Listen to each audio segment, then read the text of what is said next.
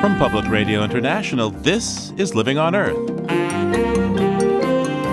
I'm Steve Curwood. The latest UN climate summit kicks off in Poland, overshadowed by the devastation of Super Typhoon Haiyan in the Philippines. What my country is going through as a result of this extreme climate event is madness. The climate crisis is madness. Mr. President, we can stop this madness right here in Warsaw. The Filipino delegate vows to fast until there's meaningful action on climate change. Also, how the hotter planet is making storms like Haiyan worse. The environment in which these storms are occurring is changed because of climate change. The sea temperatures are higher, and the storm surge, because of the higher sea level, is also greater than it otherwise would be. We'll have that and more this week on Living on Earth. Stick around. Funding for Living on Earth comes from Stonyfield Farm, makers of organic yogurt, smoothies, and more. From the Jennifer and Ted Stanley studios in Boston, this is Living on Earth. I'm Steve Curwood. Typhoon Haiyan was one of the most powerful and destructive storms ever recorded, with sustained winds of 195 miles per hour and gusts up to 230. And in terms of human impact, it may well be the worst. It scythed a trail of destruction across the Philippines and onto Vietnam and China, leaving thousands dead and whole towns flattened. The super typhoon struck just before this year's UN climate summit began in Warsaw, Poland, and it underscored the increased violence of storms in a warmer world and the need for urgent action. As the conference of the Climate Convention parties got underway, there were many expressions of sympathy for the Philippines and gratitude from the Philippines delegate himself, Nadaref Yeb Sano. And it would be remiss of my delegation not to thank everyone who have expressed solidarity with the Philippines in this difficult time. Yeb Sano is also the climate commissioner of the former American territory, and he gave a powerful and moving speech, pointing out how little had been achieved by previous climate summits. He noted that promises made 4 years ago by rich nations to provide billions to help poor countries deal with climate change have yet to be kept, and now the disadvantaged are paying the price of inaction. Mr. President, in Doha, we asked, if not us, then who?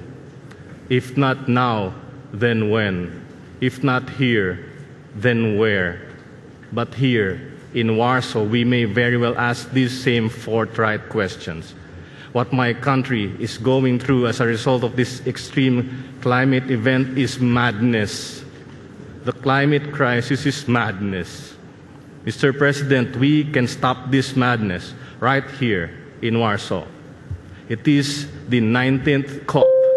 But we might as well stop counting because my country refuses to accept that a COP30 or a COP40 will be needed to solve climate change. And because it seems that despite the significant gains we have had since the UNFCCC was born, 20 years hence we continue to fall short in fulfilling the ultimate objective of the convention. Now we find ourselves in a situation where we have to ask ourselves, can we ever attain the ultimate objective of the convention, which is to prevent dangerous anthropogenic interference with the climate system? By failing to meet the objective of the convention, we may have ratified our own doom. During his 17-minute speech, Mr. Sano ignored frequent gongs telling him he was over his allotted 3 minutes and struck a personal note. Super Typhoon Haiyan made landfall in his family's hometown, and he learned that though there was no food to be had, his brother was working, gathering up the dead bodies. In solidarity with my countrymen who are struggling to find food back home, and with my brother who has not had food for the last 3 days, with all due respect, Mr. President, and I mean no disrespect for your kind hospitality, I will now commence a voluntary fasting for the climate. This means I will voluntarily refrain from eating food during this COP until a meaningful outcome is in sight, until concrete pledges have been made to ensure mobilization of resources for the Green Climate Fund.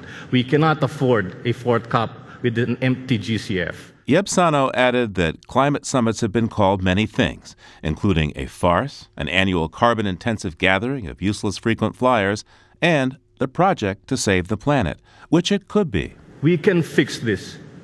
We can stop this madness right now, right here, in the middle of this football field, and stop moving the goalposts. Now, can humanity rise to this occasion? Mr. President, I still believe we can. Thank you, Mr. President. Thank you. Mr. Sano's complete speech is at our website, loe.org. Climate justice advocates took Yeb Sano's hunger strike as a call to action. In Warsaw and around the world, many are joining him, including Wael Maiden, the executive director of the Climate Action Network, which represents NGOs in 90 countries. He says Mr. Sano's emotional appeal was no surprise. We expected a very emotional speech, and it moved everyone there. What was not expected here is the reaction of the government. So after Philippine speech, we started hearing the other country groupings talking, and unfortunately, we heard the same kind of rhetoric as if nothing has happened, as if the tragedy in the Philippines has no meaning. Now, Mr. Sano announced that he was beginning a hunger strike until meaningful climate action was taken at the Conference of the Parties there in Warsaw, and you've decided to join him. Why? Well, because we are at this critical time of history, we really need to do something different than what we're doing. We usually come here, try to negotiate, try to engage in climate policy text, trying to move commas, trying to move words. But the problem is not here. The problem is the political will. To solve climate change, it has to happen in the capitals first. We need to create new political will. And to do that, we need to show that we're serious. We need to take bold actions. It's really unbelievable, and it's really madness, as Sano says it, when countries just a day after Sano's speech, a couple of days after the tragedy in the Philippines, they start to reduce their climate ambitions, such as Australia actually repealing its climate legislation and canceling funds that are earmarked for renewable energy. It's unbelievable. And then you have Canada afterwards actually standing up and congratulating Australia for this move. This is insane. This is an insult to the Philippine people. This is actually telling the Philippine people that, yeah, we're fine what's happening and expect more. They're sending them a death note. So how many folks have joined this hunger strike that you know about? Well, you have students in the U.S., you have faith communities from around the world, you have NGOs, even some of the party delegates are contemplating joining this hunger strike. It's not easy because we're here working all day in negotiations, running around. We wake up at 6, return after 1 a.m., we sleep 3-4 hours every night, but still people are going on a hunger strike. So there are now in the hundreds, I would say. It's hard to count because initiatives are coming from around the world. We're trying to connect people together, but it's not easy. So tell me, how are you doing physically? I'm feeling energized. I have to say I'm a bit surprised. I didn't expect it to be that easy. And I think it's because 2 reasons. One, it's out of belief. It's from the heart. So I'm not feeling any stress. And of course, the fact that we are so busy during the day trying to talk to delegates, trying to coordinate civil society. The time flies, and I have to say, I'm feeling very fine, very energized, and very motivated, and very determined. What are your demands? What are the demands of the hunger strikers? There isn't one specific demand, again, because it's not coordinated in any way and saying this is what we all want. For us, we want political movement. We want to see progress in the negotiations. We want to see respect to the vulnerable people like the people of the Philippines, the islands, Africa, and all the very poor developing countries. We know that it's not going to be solved here in the COP, the climate problem. You know it's a long-term process, but we need to see some seriousness in it. The numbers that the countries put on the table to reduce their greenhouse gas emissions responsible for climate change are really pathetic. By 2050, we need to completely be free from fossil fuels, oil, coal, natural gas, if we want to save the species and human civilization from climate change impacts. This requires cooperation not only of civil society, it needs to become a general public demand. It has to become a top priority of the general public. So the church, the youth, the development movement, all kinds of movements that are involved in health, human rights, development, poverty, they need to also understand that if we lose the climate fight, all other fights are lost. Wael Maiden is the director of Climate Action Network. Thank you so much. Thank you. So, what is the risk that we will see more superstorms in the years ahead as the planet warms and sea levels rise? To get some answers, we called Kevin Trenberth. He's a senior scientist at the U.S. National Center for Atmospheric Research to ask him what we can learn from Super Typhoon Haiyan. Certainly, this was a very strong and very big storm, very intense storm. And the unusual part of it, perhaps, is that it made landfall. It barreled right through the Philippines, whereas we've had certainly as big storms before, but not where they made landfall. And by the way, the difference between a hurricane and a typhoon is? Well, a hurricane is the same animal in the Atlantic. The typhoon is in the Pacific Northwest, and another name for them is cyclone, for instance, in the Bay of Bengal. Now, here in the Atlantic this year, it was a relatively calm hurricane season, but then this colossal typhoon crops up in the Pacific. What's the relationship, if any, there? Well, there has been other activity in the Pacific as well. There was a very big typhoon that just brushed by Japan a short time ago. And, of course, a lot of activity over in the Bay of Bengal that went into India. And so there has been activity elsewhere. And frequently when that happens, it does have a suppressing effect on the Atlantic. In other words, there's a little bit of a competition around the tropics as to where the activity is going to occur. Now, this area near the Philippines is no stranger to typhoons. Why is that? The Pacific Northwest region is where some of the warmest water occurs in the world. And to the east of the Philippines, the sea temperatures have been running as high as about 85 degrees Fahrenheit. And this is about as warm as the ocean gets. If it gets very much above there, it quickly gets knocked down again because of evaporative cooling with the storms that are attracted to that region. And in fact, sea level is higher over there. In the last 20 years, sea level has been going up in that region faster than anywhere else in the world. You might say it's really the hotspot of the world.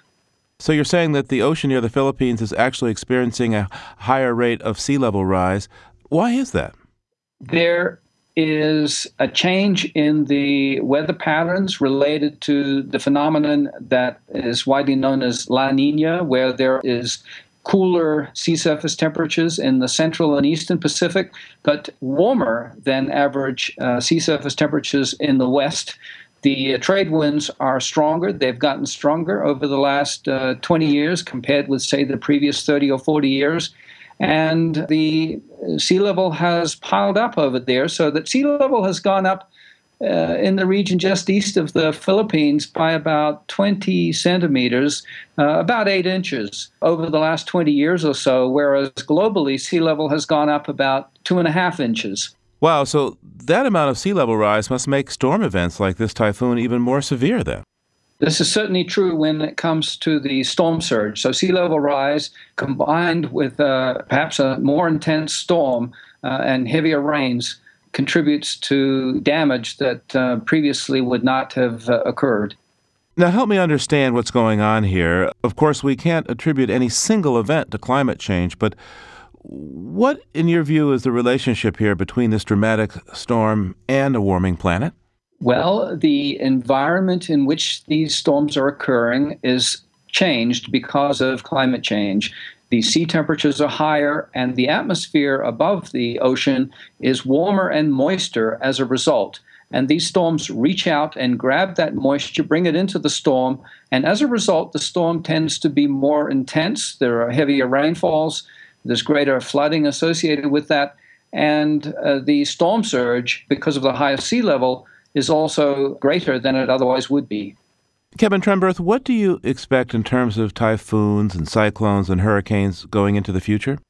The understanding that we have at the moment is that we do expect bigger, more intense storms. However, there may well be fewer such storms overall. And one of the reasons is that if you have one really big storm, it churns up the ocean, it takes heat out of the ocean, so the ocean gets cooled off, and it creates a less favorable environment for the next storm. And so one of these big storms can perhaps replace 3 or 4 somewhat smaller storms. And so we may end up with fewer storms, but when they do occur, look out. Kevin Trenberth is a distinguished senior scientist at the U.S. National Center for Atmospheric Research in Boulder, Colorado. Thanks so much for taking this time. Thank you very much, Steve.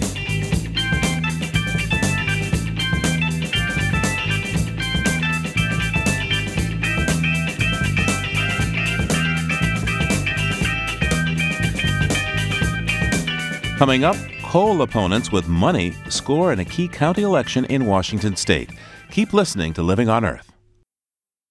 It's Living on Earth. I'm Steve Kerwood. Local elections can have national implications, and nowhere is that more obvious this year than the results of a seemingly obscure election in Washington state's Whatcom County. The focus is on the Whatcom County Council because it will eventually decide whether or not to approve the largest of the proposed coal export terminals on the West Coast. Reporter Ashley Ahern of the public media collaborative EarthFix followed this election closely, and she's on the line now. Welcome back to Living on Earth. Hey, Steve. So, some press accounts say that race in Whatcom County was a race between those who are in favor of developing a massive coal export terminal there and those who are against it. Was it that clear? You know, I think the funny thing about county council members and county council elections is the county council is a semi-judicial body that's supposed to be nonpartisan and will ultimately make decisions about the permits for the docks for the Gateway Pacific Terminal. And as you know, that's the largest proposed coal export terminal on the West Coast. And so the interesting thing to watch in this campaign season was that the candidates were all talking about the coal terminal, but they weren't allowed to come out directly and say how they would vote on it because they didn't want to sort of reveal their hand as semi-judicial members of this council eventually. So you had this interesting thing happening where there was code for how they might vote. People would say things like, well, I'm pro-development or pro-jobs, or I'm pro-environment, pro-conservation. And you kind of had to just interpret that as how they might vote on the terminal. That being said, the money followed a very clear line. There were 4 candidates who were backed by the Republican Party and a PAC that was funded by coal company money and terminal company money. And then there were 4 candidates that were backed heavily by the Whatcom County Democrats and the Washington Conservation voters. So the money, I think, shows a pretty clear picture when it comes right down to it. Yeah, let's talk about the money that's involved here. County council is typically not a race that gets a lot of attention or money for that matter, but I gather that's not what happened there. How much was spent on this race overall?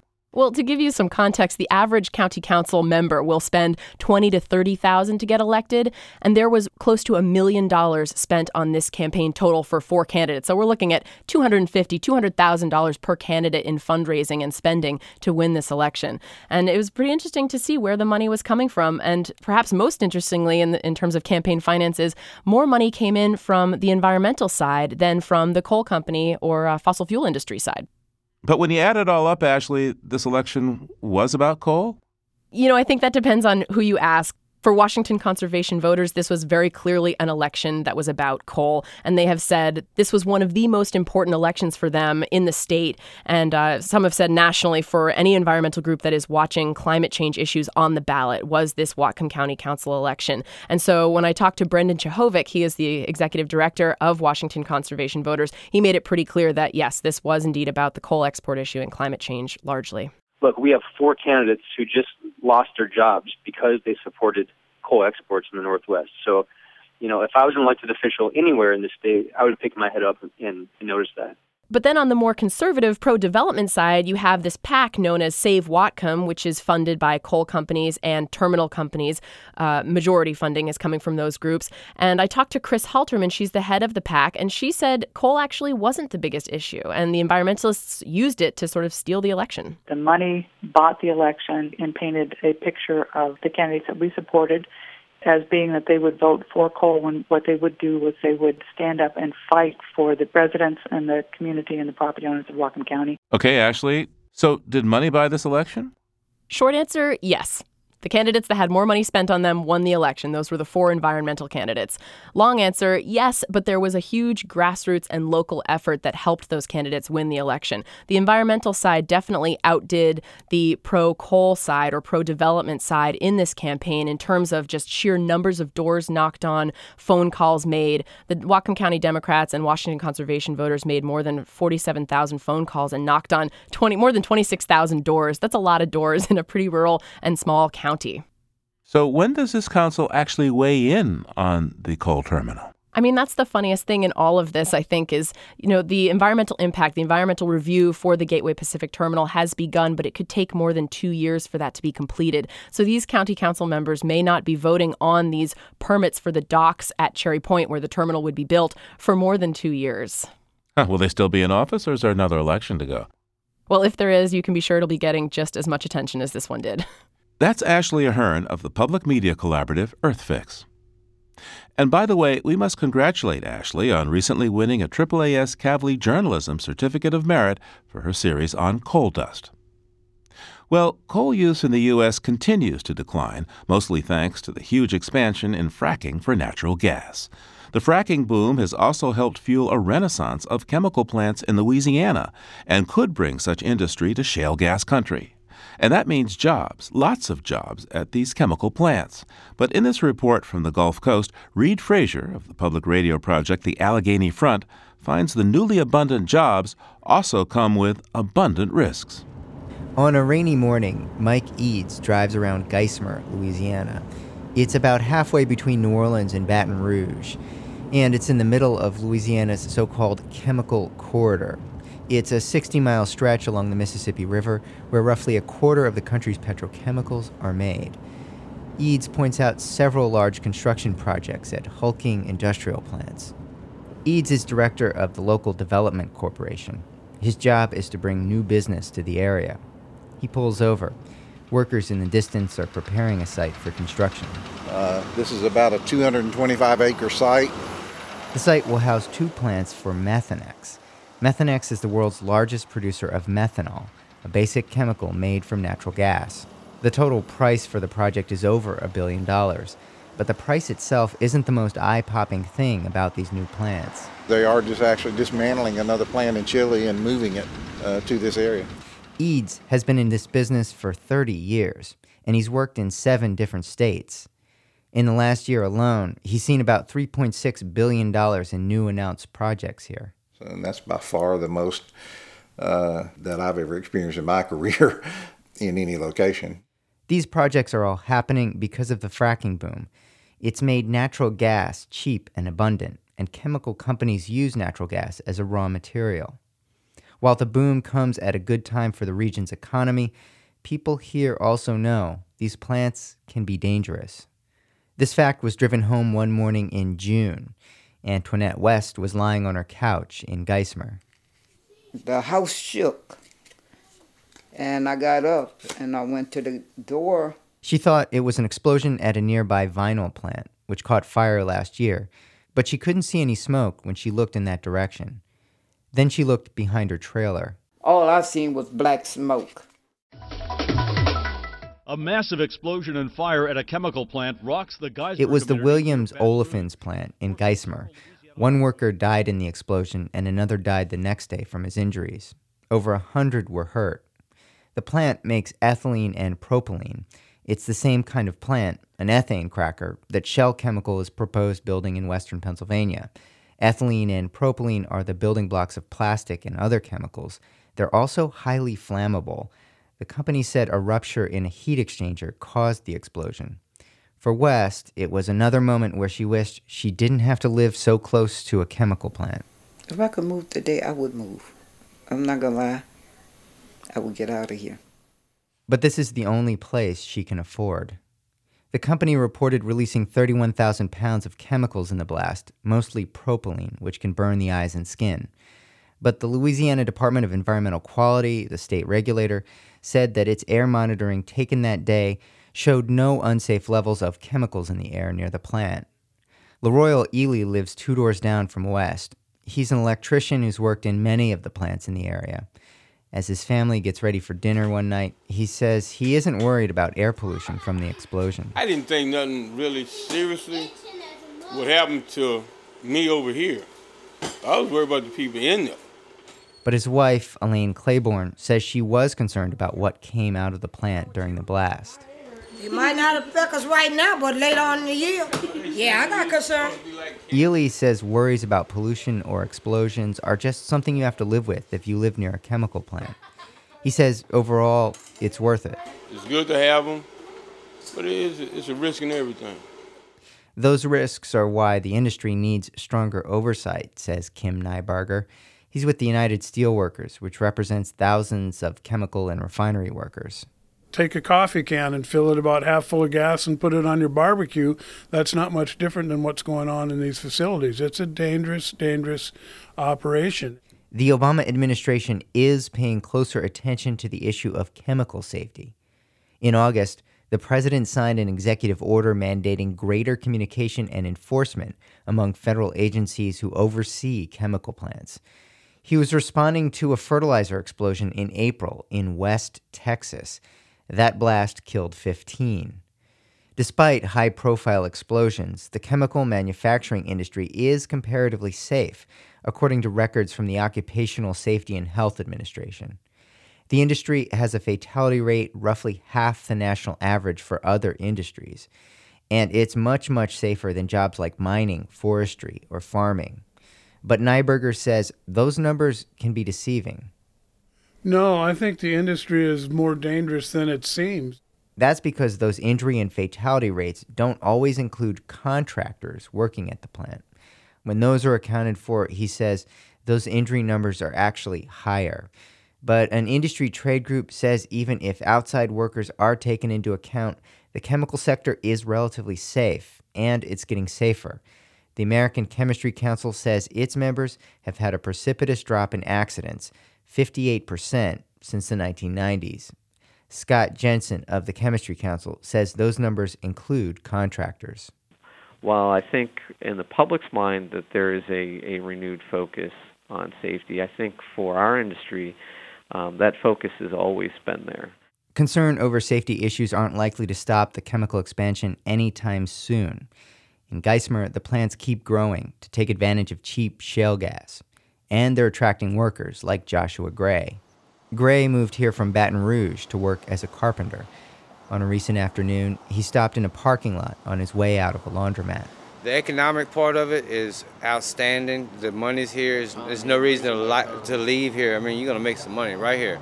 For the next 10 years, it's equivalent to a gold rush. Gray was with Josh Gibbons, an 18-year-old from Baton Rouge. Last week, Gibbons was delivering pizzas. Now he's working as a carpenter's apprentice. Learn. I'm there for learning, really. I'm there for the money, but it's not that great. It's not that great at the moment. What's the money like now? 14 an hour starting right now, but it's the first time in a plant. 18 years, you can't beat it. You know, he was delivering pizzas a week ago, and now he's making $140 a day. The irony of all this for Joshua Gray is he's not really in favor of the expansion. He thinks the plants are releasing too much air pollution and that they're bad for the environment. I know I don't really in favor none of it. It's not good for the environment. It's really terrible. But, when you need a job, you're going to do what you got to do to make money. And Gray says he'll be here as long as the money keeps coming. That's Reed Frazier reporting from Geismar, Louisiana. Reed's story comes to us from the series The Coming Chemical Boom, produced by the Allegheny Front in Pittsburgh, with support from the Fund for Investigative Journalism.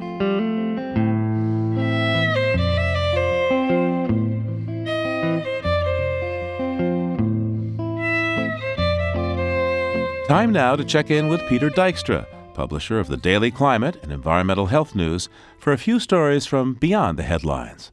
He and his team comb the web for curious tales of environmental change from around the planet and often find little-noticed topics that bear watching as they emerge over time. Peter Dykstra joins us now on the line from Conyers, Georgia. Hi there, Peter. Hello, Steve. Got a question for you to start. Are you a Marx Brothers movie fan? Well, hey, anytime I need a handy insult, nobody like Groucho Marx to quote, remember that line? I never forget a face, but in your case, I'll make an exception? That line works very well on radio, doesn't it? Well, the reason I bring it up is that the Marx Brothers' first movie, this was back in the late 1920s, was called The Coconuts, and it was a satire, everything they did was a satire, of all of the real estate swindles that were going on in Florida at the time. What would happen was that people up north would see these beautiful magazine ads about paradise resorts for sale in Florida. They'd buy in sight unseen, and then they'd find out that the paradise retirement home they bought turned out to be useless swampland, and it was a constant swindle. The Tampa Bay Times this past week reported what could be a 20th century version of that kind of swindle. It focuses on America's biggest home building firm, D.R. Horton. And the Times reported that they sold 2,500 homes in the Tampa Bay area over the last few years, and they quietly kept the mineral rights for what's under those homes to themselves. Whether you find natural gas through fracking in the future, whether you find oil, maybe even diamonds, anything that would be found in the future goes back to the home builder rather than the home owner. And so you had 2,500 homeowners, according to the Tampa Bay Times, that had pre-qualified for an alleged swindle. So now what would Groucho and his brother do?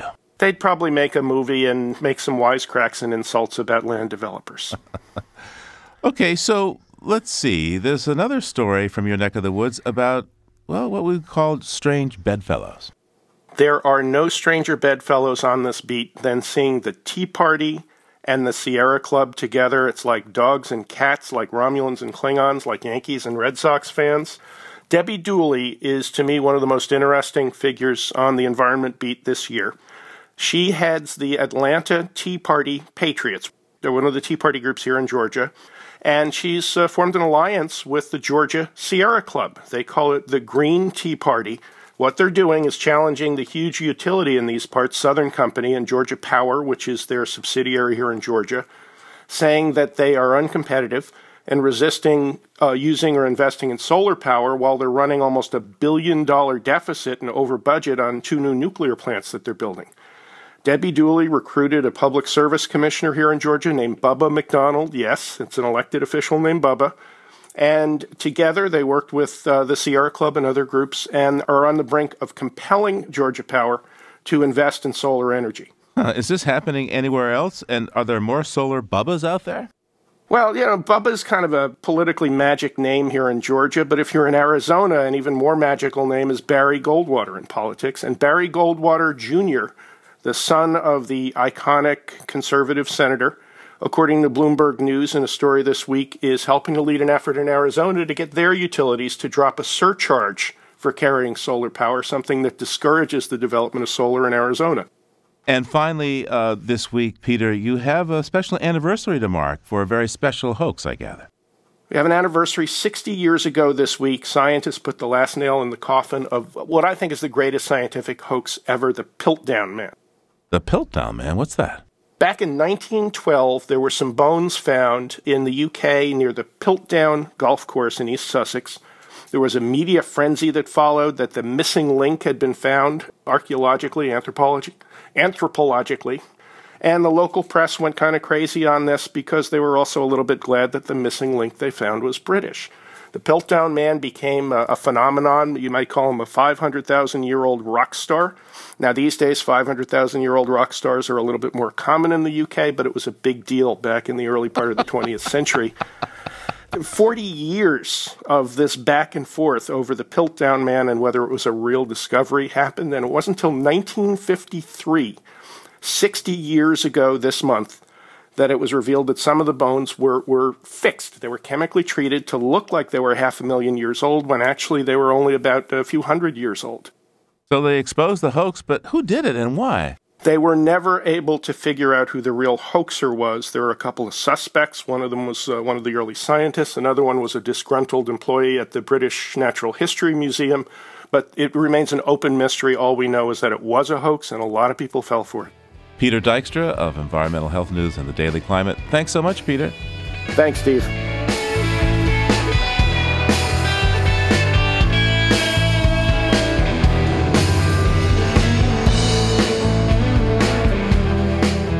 Coming up, the link between tropical and Arctic ice. Stay tuned to Living on Earth. Funding for Living on Earth comes from the Grantham Foundation for the Protection of the Environment, supporting strategic communications and collaboration in solving the world's most pressing environmental problems. The Candida Fund, furthering the values that contribute to a healthy planet, and Gilman Ordway for the coverage of conservation and environmental change. This is PRI, Public Radio International. It's Living on Earth. I'm Steve Curwood. Life for the famous polar bears of Churchill, Manitoba can be a mix of feast and famine. When there is sea ice, the bears fatten up by catching ring seals that pop up to breathe in holes in the ice. But when summer melts the ice out of Hudson Bay, the seals are too fast to catch, and the bears mostly go hungry. And with ice taking longer to come back, these southernmost white bears are going hungry well into the fall, and a couple of recent attacks on people have experts concerned. Andrew Desrochers is a professor of polar bear biology at the University of Alberta, and he says the attacks have caught people off guard. It's an unusual event. We have to really go back several decades before we've actually had a fatality in Churchill. Fortunately, both cases that have happened this year, nobody's been killed.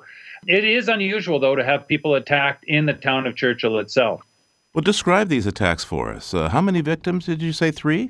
We've had 3 people injured in 2 separate events. The first one was an individual out late at night on his own, and he was attacked right in front of the bakery. And this is the famous cell phone case where he pulled out his cell phone, and I guess the flash sort of startled the bear, and it backed up, bumped into a planter, and then kind of ran away. Well, that bear is now in a zoo in Winnipeg, Manitoba, so that one wasn't shot. But the more recent event that occurred was a little more serious, and there was a woman being attacked, and another person came out to assist, and then he was attacked by this bear. And this seemed like quite an aggressive situation, and the information is still a bit sketchy.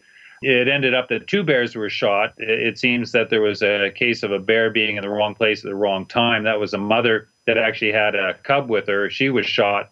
And then they did shoot it looks like a young male that was the bear responsible for the attack. And from all accounts that are going on right now, there are a lot of young, skinny males around in the Churchill area this year, which is a bit unusual. Usually we don't see that many bears in town. Well, we saw that this year Arctic ice retreated to, the 6th most extreme extent. That is, there have been worse years, but on the other hand, out of the last 30 or 40 years, this was the 6th worst one. How much does the lack of ice have to do with all this? Well, it's an interesting challenge because when we talk about the worst ice years, those are typically measured in September. And that really affects bears further north more than it does the bears directly in the Hudson Bay ecosystem, because the Hudson Bay system has been ice-free for as long as people have known in the summertime. The challenge in the Hudson Bay system is more that what's happening is the general climatic warming is causing an earlier melt in the springtime and then a later freeze up in the autumn. So the challenge here is that bears are being pushed. We're now starting to cut into their feeding time in the spring out on the sea ice, and then we're making them go longer and longer on shore without access to their food. So they can only bring so much fat ashore with them. And that's the real problem here is these bears are running out of energy. And of course, it doesn't matter where you live, if it's grizzly bear country or black bear country, you know when there's a food crop failure and the bears get hungry, they come around communities. It's the same process we've got in the Arctic with polar bears. So traditionally, how have humans and bears gotten along there in Churchill? You've been there for many, many decades. What's it like? It's a pretty nice relationship. I mean, the polar bears come back and the tourists bring a lot of money with them when they come. There's a bit of an uneasy sort of respect that goes on there. People in Churchill are pretty careful around polar bears for the most part. Probably one of the big issues is that the polar bear alert program there has been incredibly successful. The government of Manitoba puts amazing resources into keeping the bears away from town, but it's not a foolproof system, and some bears do get into town. And what a lot of the polar bear scientists and managers have been saying is that there's a changing scenario going on, and that the bears are not going to behave as they used to behave. In the years past, when these bears were fat and sassy coming off the ice and in good shape late into the fall, they had no interest in being around people, and they were very wary of humans. Now, of course, as the bears are leaner, they're starting to look for food resources. And we're seeing this right across the Arctic. It's not just in Churchill. It's in other communities like Resolute in the Canadian Arctic, parts of Alaska, Russia as well. It's everywhere. What does this mean for tourism in Churchill? Well, in the short term, the tourism industry is going to be quite vibrant. There's no question there's a bit of this attitude of last chance to see that's going on. So if people want to see polar bears relatively inexpensively, Churchill is still by far the best place to go. I was talking to people there this morning. There's lots of bears around. They seem to be doing quite well. But that population, from all indications, is on a pretty steady decline. And longer term, it's not going to be there. So people who want to see bears are going to have to go further and further north over time. How long do you think that the tourism industry has for bears there in Churchill?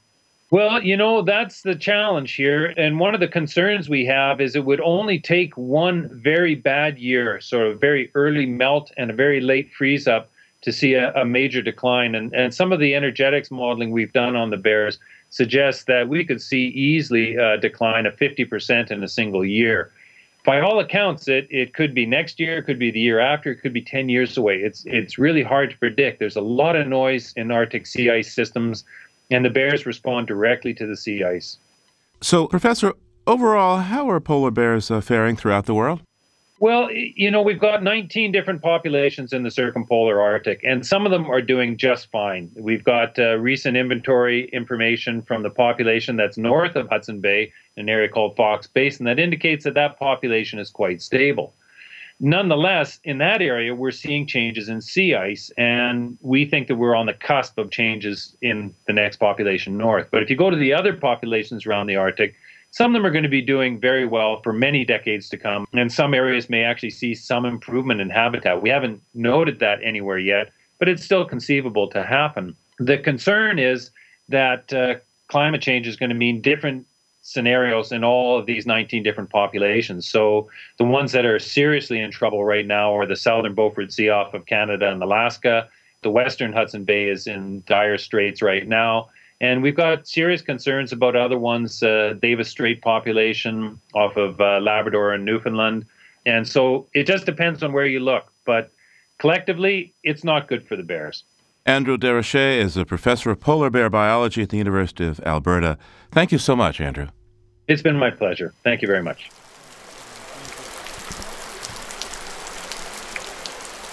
Melting ice isn't only a problem up in the Arctic. Glaciers are quickly melting in mountains in the tropics. And a case in point is the one-time skiing tourist destination in the Andes in Peru called the Pastoruri Glacier. Beatra Taj is a correspondent for Reuters and a former producer and reporter for Living on Earth. We reached her in Lima, Peru, where the government is working on a novel plan to address tourism in the face of the rapid retreat of the glacier and the prospect of its disappearance within a few years. The pictures that you see in the nearby city of Juarez, in hotel rooms and hotel lobbies and restaurants, you see this big glacier and there's people all over it, skiing, climbing, having a good time. You don't see that anymore. You mostly see a big block of ice and a lot of exposed rock around it. So black rock that used to be covered completely in snow and ice. So how has the melting glacier affected the regions around it? How's tourism doing? Pastoruri was the big tourist attraction for a long time. It drew a lot of Peruvians from Lima and nearby cities and towns because it's just a day away and you can have fun with your kids. And so now that it's no longer really drawing people because it doesn't look the way it used to look and you're not allowed to climb on top of it and stuff like that, the number of visitors has dropped pretty dramatically from about 100,000 per year to just 30,000 last year. So I gather the plan is to figure out another way to get tourists there by making it a climate change tourism destination. What's going on with that so far? I think they're targeting tourists that are interested in things like science and climate change, and also people that want to see something that might not be around that much longer. And you'll hear them talk about what it used to look like. This used to be an international skiing destination. We used to have international ski competitions here. You used to see children running along and building snowmen.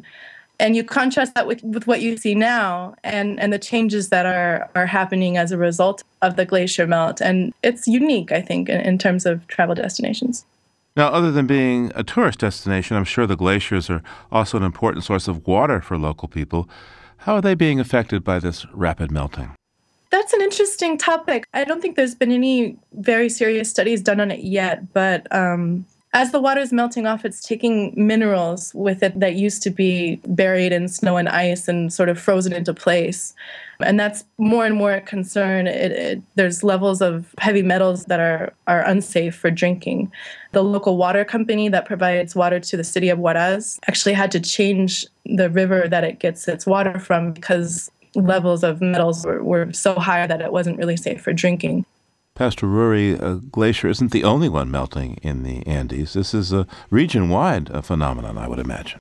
Yeah, Pastoruria is in the National Park of Huascarán, which has, I think, about 700 or something glaciers, and they're all melting very quickly. In the past few decades, in total, in the Peruvian Andes, glaciers have melted to about 30 to 50% of their previous size. It's happening really quickly. The tropical glaciers are some of the most sensitive formations to global warming, which is why it's easy to watch them and see what's actually happening. I mean, they reflect the global temperature rise really well. What do you think the average person living in this area thinks about this melting glacier in terms of climate change? They make the association? Oh, yeah. You can ask anybody that lives in these towns near the glaciers, and I think it's very clear that it's climate change. They can talk to you about what it used to look like, about how it's much brighter now, the sun shines harder. I don't think there's any doubt in their mind that climate change is driving this. Mitra Taj is a correspondent for Reuters. Thanks so much for taking the time today, Mitra. Thank you, Steve.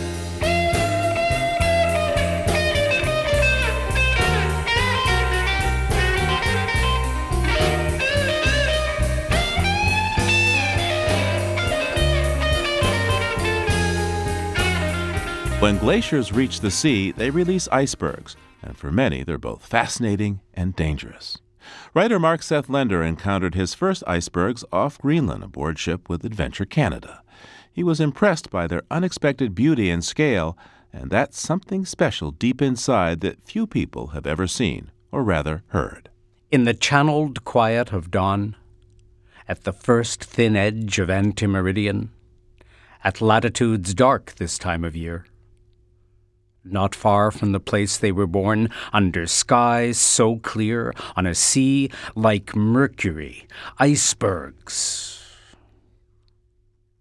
Eons of snow, crushed by its own weight, is their point of conception. In embryo, a slow, flowing river of ice. White from above, blue within, hard as the ancient granite shield wearing away beneath. Towards the sea the ice river goes, drawn by an irresistible force. There, at a shore of her own making, Ilulissat Glacier lies down to give them birth, sons and daughters made of ice. Within the narrows of the fjord they abide, then stroll at a casual pace out into Disco Bay. Wind and current carries Ilulissat's children on and on. Too distant now to hear the water breaking, the crashing, the waves thrashing in the moment they came into the world. Having drifted away, they will never be back. By glacier, whole ranges of mountains return to sand and dust. Peaks are worn down into valleys, the valleys scoured by a torrent roaring beneath the ice. The watercourses and the bays are drowned in silt. The land is transformed, unrecognizable. Just so, by sunlight, by salt, mountains of ice waste away. Icebergs, too large to measure at human scale, are carved and scalloped in the brilliance of the Arctic sun, and on the waterline weathered by currents and by tides. Edges undercut, the balance of above and below becomes untenable. With no warning, icebergs pitch-pole like great ships in a following sea, or, like ocean liners, roll over on their sides. Tumbling like foundering galleons, their final treasure is then revealed. Sequestered within the tiny crystalline flakes of snow, there was air, trapped as snow became ice. Now in a sudden underwater rush, like the gush of champagne into the narrow glass, ancient atmosphere blind to all things for 10,000 years sings, suddenly escaping. It is the last long gasp of an iceberg, returning its breath to the world, a shimmering, bubbling froth, breaking. Along with the breath, the remnant of the body and the blood also depart. Ringlets and driplets chime the surface. thermoclines in sinewy patterns spread underneath. The music and the form of icebergs vanishing. Ocean was the source, and to the source they have returned. To check out some photographs Mark Seth Lender took of icebergs from just a few meters away, drift on over to our website, LOE.org.